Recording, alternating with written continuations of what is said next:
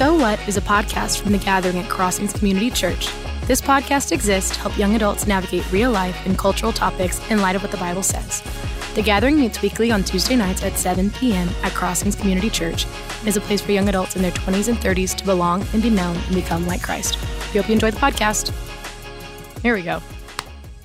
Hey guys, welcome to So What? Thank you for joining us. Today we have a special guest. We have Blake Bastin here, and what we're going to do is just keep doing our recap like we've been doing for the past couple weeks of our series. So if you missed our message on Tuesday, go back and give it a listen. It's going to give you a lot of context for what we're talking about today. But in the meantime, I'm going to have Blake just introduce himself. But before we do that, I'm going to kick off with a fun fact question. So we're going to get all the important information later, but I just want a good fun fact from you, Blake. What's something that not everyone knows about you that you think is very interesting? Yeah, I don't have too many interesting things. Most people don't know about me. I used to live in Australia. That was a bunch of fun. That's pretty interesting. That's pretty interesting. Like that's high on the list. That's a whenever you live in Australia, it means you get to be exempted from a midlife crisis. So I just get to skip that whole phase of life. It was a lot of fun. But the fact that, we've been talking about it a little bit lately, I proved to myself Sunday evening that I am not capable of running sprints anymore. Had a guys' dad night out deal here at Crossings and 40-yard dash, and I made it through 35 yards running well. And then the last 5 yards, my body gave out. So I finished on the finish line on my back, very embarrassed. And then my first thought was, I hope this doesn't make the staff Christmas party blooper reels. So the infamous blooper reels. The infamous blooper reels. So that's a good one. For me, I was talking to Blake earlier, and mine is I can ice skate backwards. But the thing is, I'm not actually that good at it. I'm just really proud of it. Mm-hmm. Like, I can do it. It's sufficient, but it kind of looks like a baby deer walking backwards. But I make my friends go ice skating every year because it's my favorite thing, and I just think it's really fun. I'm actually really good at ice skating. Are you really? I'm really good at ice skating. That's another fun fact. It's one of those, like, you take your kids out, Mitch Park in the wintertime. Yeah. And they want to do the thing where they're holding hands with dad going around ice skating rink. And I just, you're not quick enough for me. So you can't match pace yet. I let them just hang on the rail and I go and have fun. So good parenting tactics. I always seem to have friends that play hockey. So I think I'm good at it. And I'll have friends that come, they'll be skating 1 foot in front of the other texting. And I'm like, well, I thought I was good at this. I am not good at this. All things are relative. All things relative. Exactly. Okay, so before we dive in, welcome to the podcast. Thank you. Glad you're here. Can you just kind of give a quick introduction of who you are, what you do at Crossings, just a little bit about yourself? Yeah, I'm Blake Bastin. I'm a pastor here at our church. My role here at Crossings is to really, I always tell people I'm like the dad of the church. So you, when there's a problem, you come and see dad. And so if I'm the dad, Lynn Watson's the mom. And so that's kind of the role that we play here at Crossings. But I help oversee a lot of our ministries of the church, various locations, and a lot of the operations of the church. Just try to keep things running well. But I had a background. I've been here about 6.5 years now. Prior to that, I used to be in mining and in oil and gas and kind of more of a professional setting. But I am married to my wife of 15 years, Kimberly. We were high school sweethearts. And we have 2 kids, twin 11-year-olds, Samantha and Easton. That's awesome. So that pretty much encapsulates life right now for me. All right. That's awesome. And you spoke on Tuesday, which was great. First time speaking at the Gathering, right? Or have you spoken there before? I have never spoken at the Gathering before. Andy was never crazy enough to ask me to do that before. I think he was desperate. But no, I loved it. I love our young adult ministry. I meant what I said at the beginning of the message, how encouraged I am. And honestly, our leadership, our elders, everyone is, of just what God's doing through the ministry. Like I said, not just, a lot of people look at younger people in our church and they think about what they will be one day in the future. Mm-hmm. But what I'm very encouraged about is not just what is to be, but what is now. I mean, the leadership I see happening now through the people in this ministry is just incredible. And so we're just so proud of you, of everyone in the ministry who's just supporting so well. It's a fun ministry for sure. It really is. Keeps you busy. It's awesome. It really is. Okay, so real quick before we dive into our podcast today and just kind of talking about the message on Tuesday, can you give a quick just recap of what you talked about, just kind of some highlights, high points, overview for those who missed it? Yep, sounds good. We wrapped up the series in Philippians. And so we went through chapter 4. we really focused on verse 10 through 13 in Philippians, where Paul's talking about learning the secret really to contentment, that he can do all things through Christ who gives him strength. And so we talked about this idea of contentment and really how the original hearers of that text would have understood that passage, because it's different than how we read it today. So we talked about that, some of the peculiarities of that text, and then really trying to make sure we understood that you cannot be content by worshiping a small God. It must be the God, a very big, powerful God, is really the only God who has the power to truly give you contentment in this life where there are trials and suffering and hardships of many kind. This is not an easy life. Everyone's going through different things. Everybody's going through something. And so it's a very big God that you must not just know about, but you must know in order to truly have a life of contentment. Yeah. It was really good. If you missed it on Tuesday, go back and listen to it. Really, really good. Really encouraging.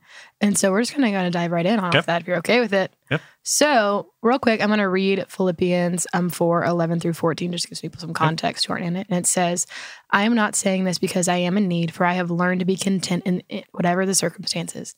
I know what it is to be in need, and I know what it is to have plenty. I have learned the secret of being content in any and every situation, whether well-fed or hungry, whether living in plenty or in want. I can do all things through him who gives me strength.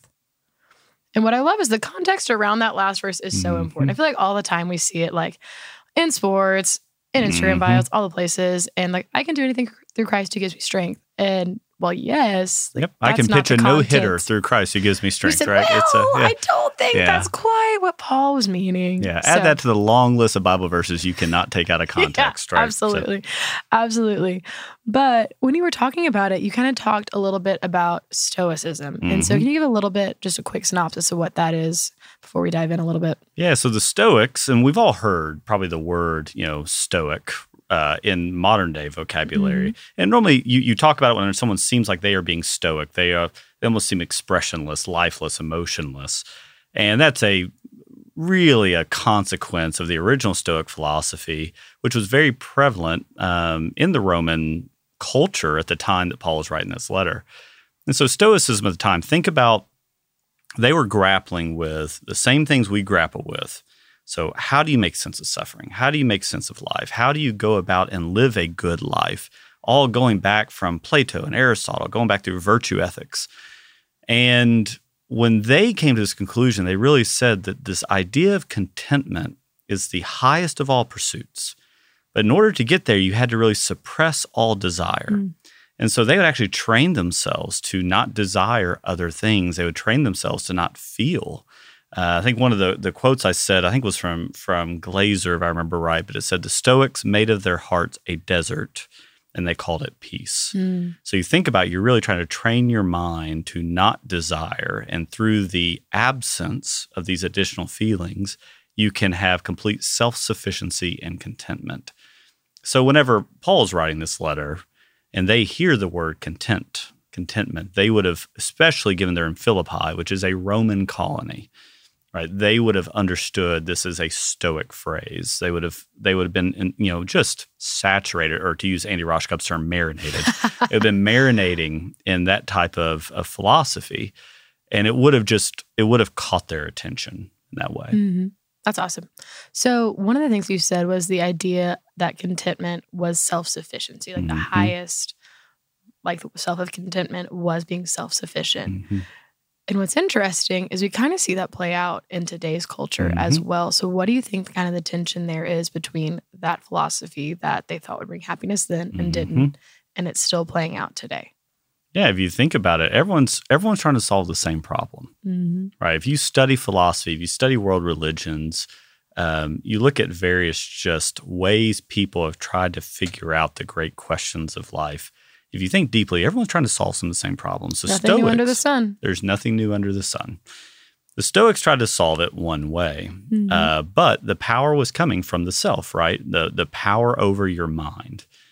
If you look at today, in our modern culture today, and this is not an indictment of it, it's just a characterization of it, Actually, it is an indictment of it.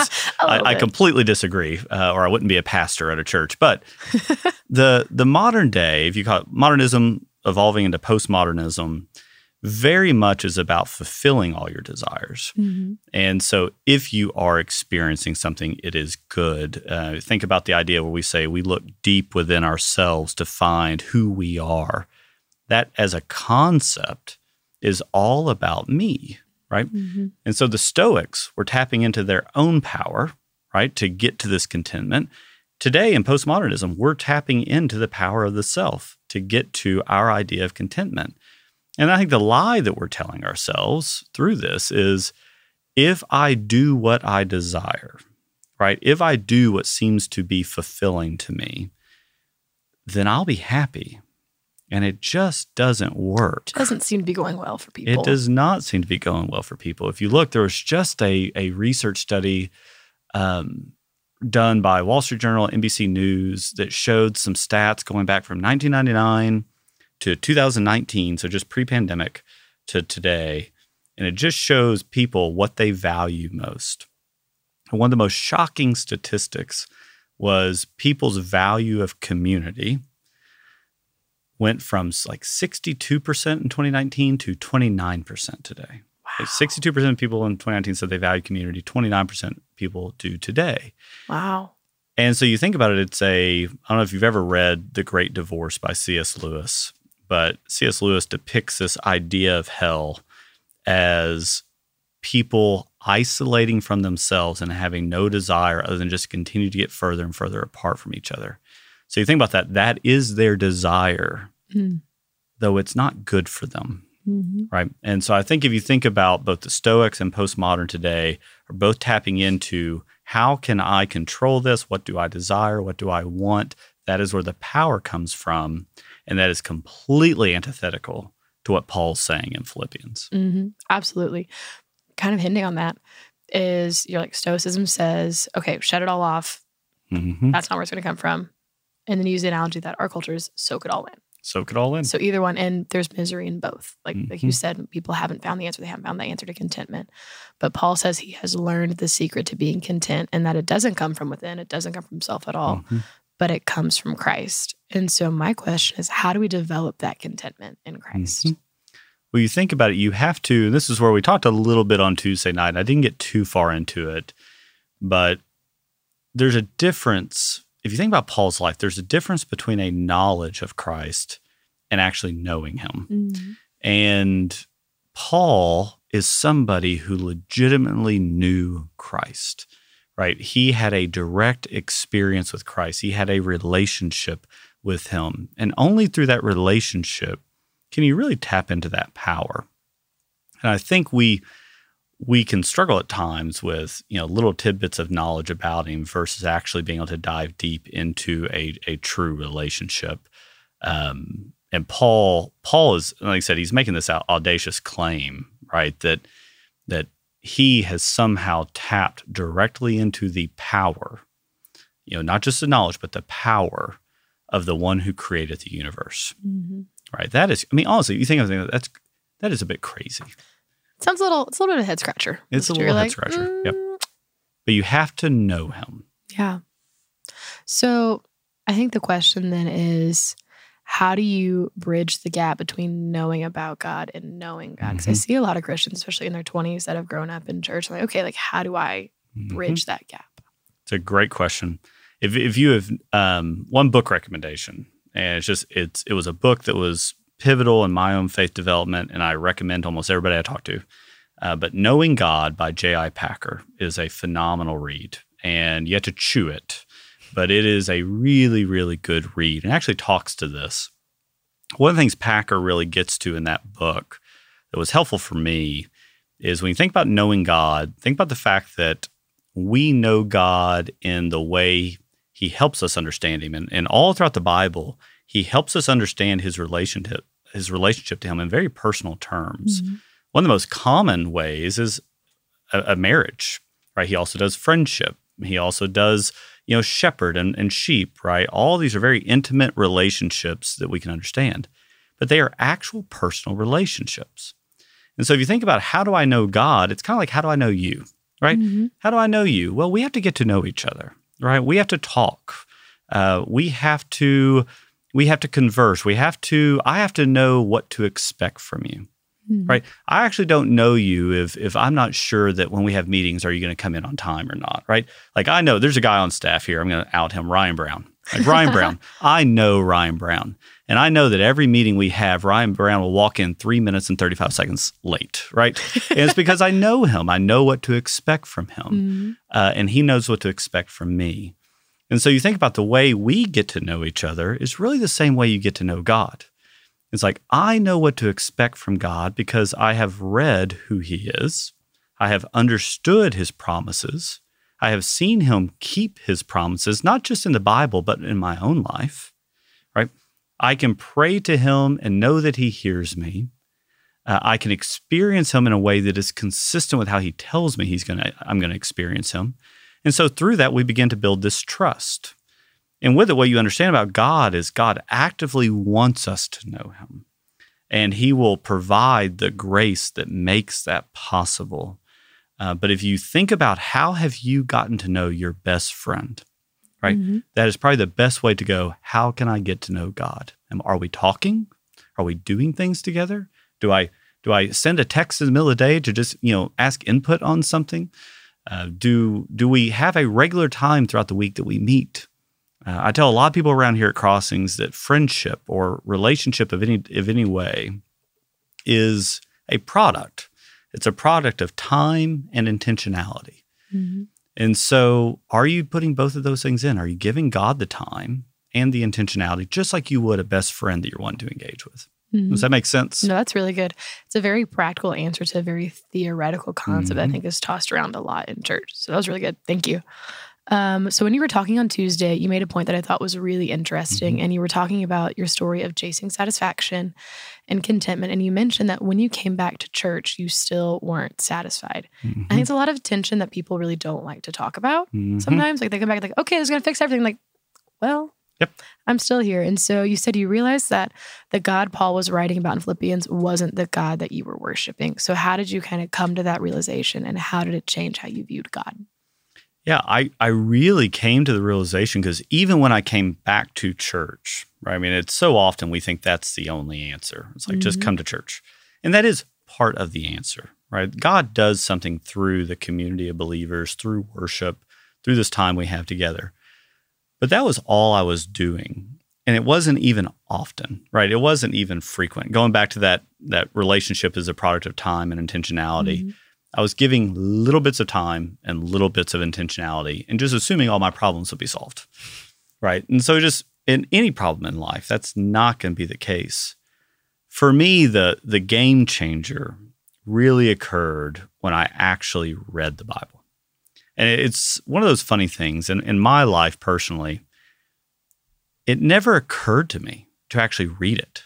And I don't know if that's a common issue for people. But, whenever I was growing up, if I was a teenager and I felt like I was drifting away from the church or God, I thought to myself, you know what, I'm going to buy a devotional book. And that devotional book would go, and I would go through January 2nd, and then I'd put the devotional book up and I would never see it again. But it never occurred to me to read. And so when I actually started reading God's word, that's where I really was. I was appalled because he just wasn't who I thought he was. I mean, it's as simple as that. He did things I didn't expect him to do. He said things I didn't expect him to say. He made decisions and cast visions that I didn't understand. They were inconsistent with both the God I thought I knew and what I would do if I was God. Right? Yeah. And that was a really difficult tension for me to work through. So how did you kind of work through that tension? Because I think that's what happens. A lot of people kind of are in their 20s, like, all right, I'm going to get to know God. I'm going to sit down, I'm going to read it. And then they come across this God, like you were saying, who was nothing like they thought, nothing like that they want to believe really necessarily if they don't understand. And so where do you take that tension and those questions? And how did you kind of wrestle through that? That's a really good question. I remember praying a prayer when I kind of got into this. And the prayer ended up being, I am now erasing everything I know about you. It is now a blank sheet of paper. Fill up the page. Just fill it up. tell me who you are, because obviously I don't know. And so it was almost like this mental shift for me to go, you have to quit fighting this and just allow God to tell you who he is. And then when I got to points which still occurred where I really struggled and wrestled, I went to my pastor, right? I mean, that's one of the reasons we're around, right, is for conversations like this. I love talking to people about their questions and their concerns and their angst. It's like, that's what we do. We live for that here. But I had a little pastor in the middle of nowhere in Australia who, no one will ever hear of, right, who just faithfully served his church. And I remember he put his arms around me multiple times, and he helped just give me a little bit of information to get me back on the right path. It's like Leviticus is a great example. I remember going to him with Leviticus, and we were sitting down at this little Italian cafe in Melbourne, Australia, and having watermelon juice and Italian food, which was the coolest combination you could imagine. Yeah, it's like third generation Italian family running this cafe. But we were sitting down there talking, and I said, I cannot get through Leviticus. Don't get it. And he goes, here's all you need to know. God is saying, I am holy, so you should be holy. Understand that framework and then read through. And for the rest of my life, every time I read Leviticus, I hear him in my head saying that. And so then as I got a little bit more proficient, started learning more, he then said, hey, there's some other guys you need to meet. And he brought me into a group of other guys and said, these guys can help you. And so I had a group of guys, every week that I could go to, and they were a safe group where I could just ask stupid questions, right? Honestly, I think in America and Christianity, we do a horrible job at this. There's this assumed knowledge that you have of God, and people are afraid to ask the questions that honestly everybody has. Mm-hmm. And so you need to know that whenever you come into these groups, be open, be honest, be transparent. Don't scoff at people when they do ask questions. Be open about that, because everybody has these questions, right? So I was lucky that I had both a great pastor and a great group of guys there who just helped me understand God. Yeah. Right. Every single week. That's really good. And just kind of the idea of letting go of the notion that, I should know this already. Because we run into that a lot. Like as Christians, we're studying the Bible, doing whatever, like you've grown up in church or different things like that. And you're like, man, I should know this already. I should not have to wrestle with this. And because I am means that I don't have great faith or X, Y, and Z. And so I want to challenge you, like Blake was saying, just to take your questions to your pastors, to those around you, to your community. That's why we preach biblical community is so important, because that's a place where you can just have those questions and talk it out. Because like you were saying, everyone has them. A beautiful passage in the Bible. God says, my ways are not your ways. My thoughts are not your thoughts, right? And so you have to come to that conclusion. Okay, the way I'm going is not God's way, and he thinks differently than I do. You need all the help you can get, right, to truly help understand God. Because when you do, when you understand him better, like I said, and you have to get into this to understand him, you start to realize what you can expect from God. Cliff Sanders, he's a pastor on our staff, great guy. He has this great saying that I love, talking about the expectations of God. And he says, God will never give out on you, meaning his power will never cease, right? God will never give up on you, meaning there's never so far you can go into sin, into disobedience, where you cannot repent and turn back to a loving Father.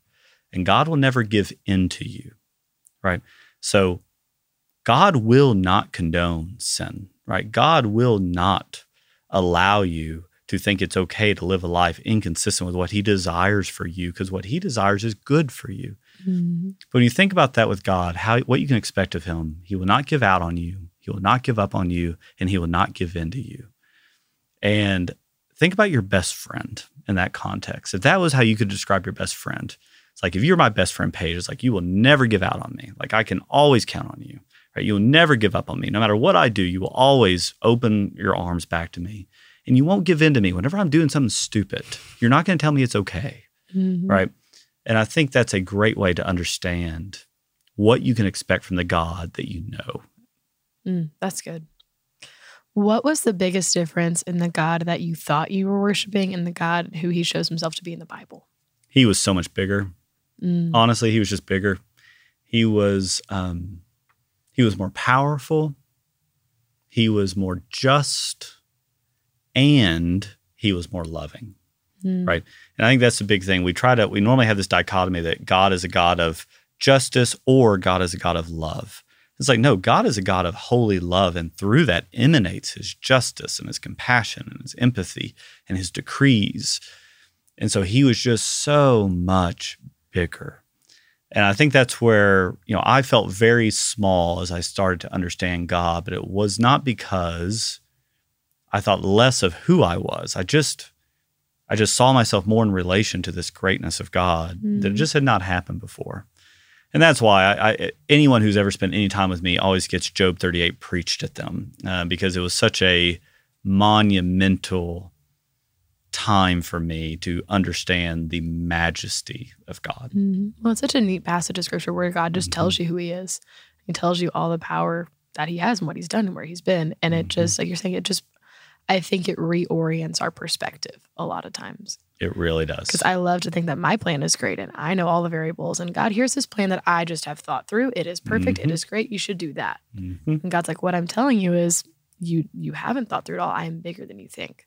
Well, think about going back to the Stoicism versus postmodern culture. We're all saturated in postmodern culture today. And, and I've heard Terry Fakes say this before, is like, we can almost feel like, God, you are lucky that I'm on your team, right? I mean, it's just this idea of just how important the self is. We have made the self into a God, right? We have, if you understand the way gods work, right? So we've made the self into a God. You're lucky to be on my team. And whenever you have that perspective ingrained in you, right, you can really go down to what you were saying, right? It's like, God, well, here are my plans. My plans are kind of equal to your plans, right?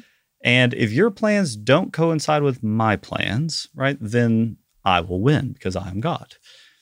And it sounds foolish when I say it, but if you actually look at how we live our lives, we live our lives very close to that being true. Absolutely.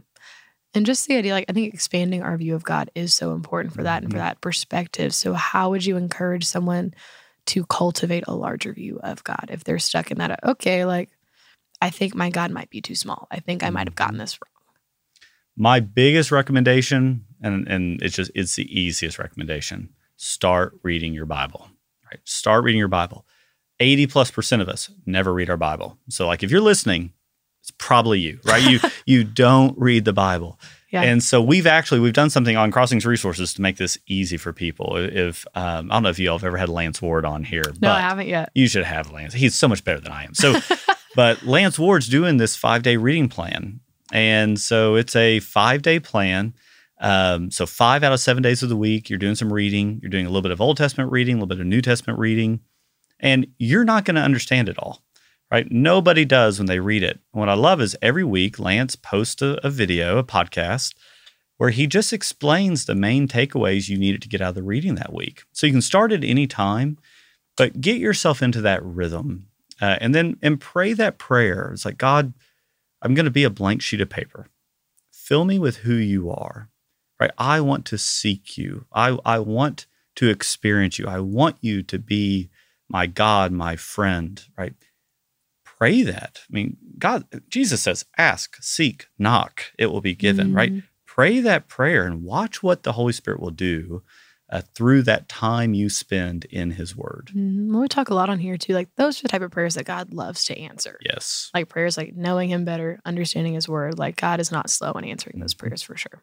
Andy and I have talked about this a whole lot. Most people don't read their Bible because they're afraid they're not going to they don't have enough time, which is just crap. Everybody has time.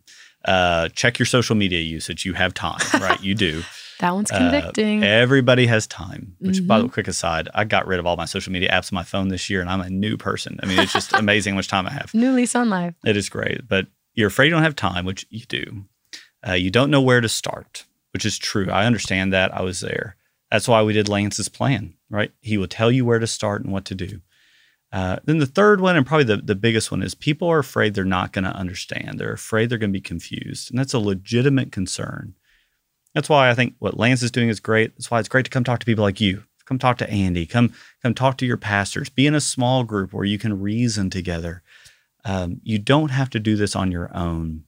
In the West, we have this culture kind of seeped into postmodern thought where the individual reigns supreme.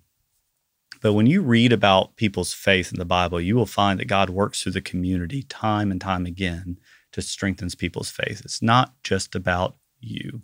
Hebrews 10:25, right? Do not neglect the gathering, right? Do not neglect the gathering. Not talking about Tuesday night gathering, but it's kind of true, right? It's kind of true. You should come to that too. Do not neglect the gathering together, right? Yeah. And if you look, he gives a warning in verse 26 and beyond about what happens when you do neglect coming together with other believers to join in community as we share God's word. Mm-hmm. That's good. Okay. Any other final thoughts or remarks that you want to get across before we go? No, I think it would just be, if you've heard this and you're like, wow, I do need to do that. It's like, wow, I don't know if I know God or not, right? That may be what you feel right now. I actually don't know if I know God. Best place to start is ask him to be introduced to you fully, right? Seek him, pray that prayer, read his word, and you will know him because he desires to know you, right? He desires to know you. From the very beginning, when Adam and Eve exited the garden, God has been desiring to be with his people. And you get little remnants of it all throughout the Bible. You see it when the tabernacle was constructed. You see it when the temple was constructed. You see it in the prophecies of Ezekiel. You see it whenever Jesus says it is finished on the cross. You see it in Revelation when finally we get to come back into the garden, right? God desires to be with us. And he will, to your point, he will answer that prayer. That's good. Well, Blake, thank you so much for being on the podcast today. Thank you. Thank you all. I appreciate it. And we hope you guys have a great week. Thank you for listening.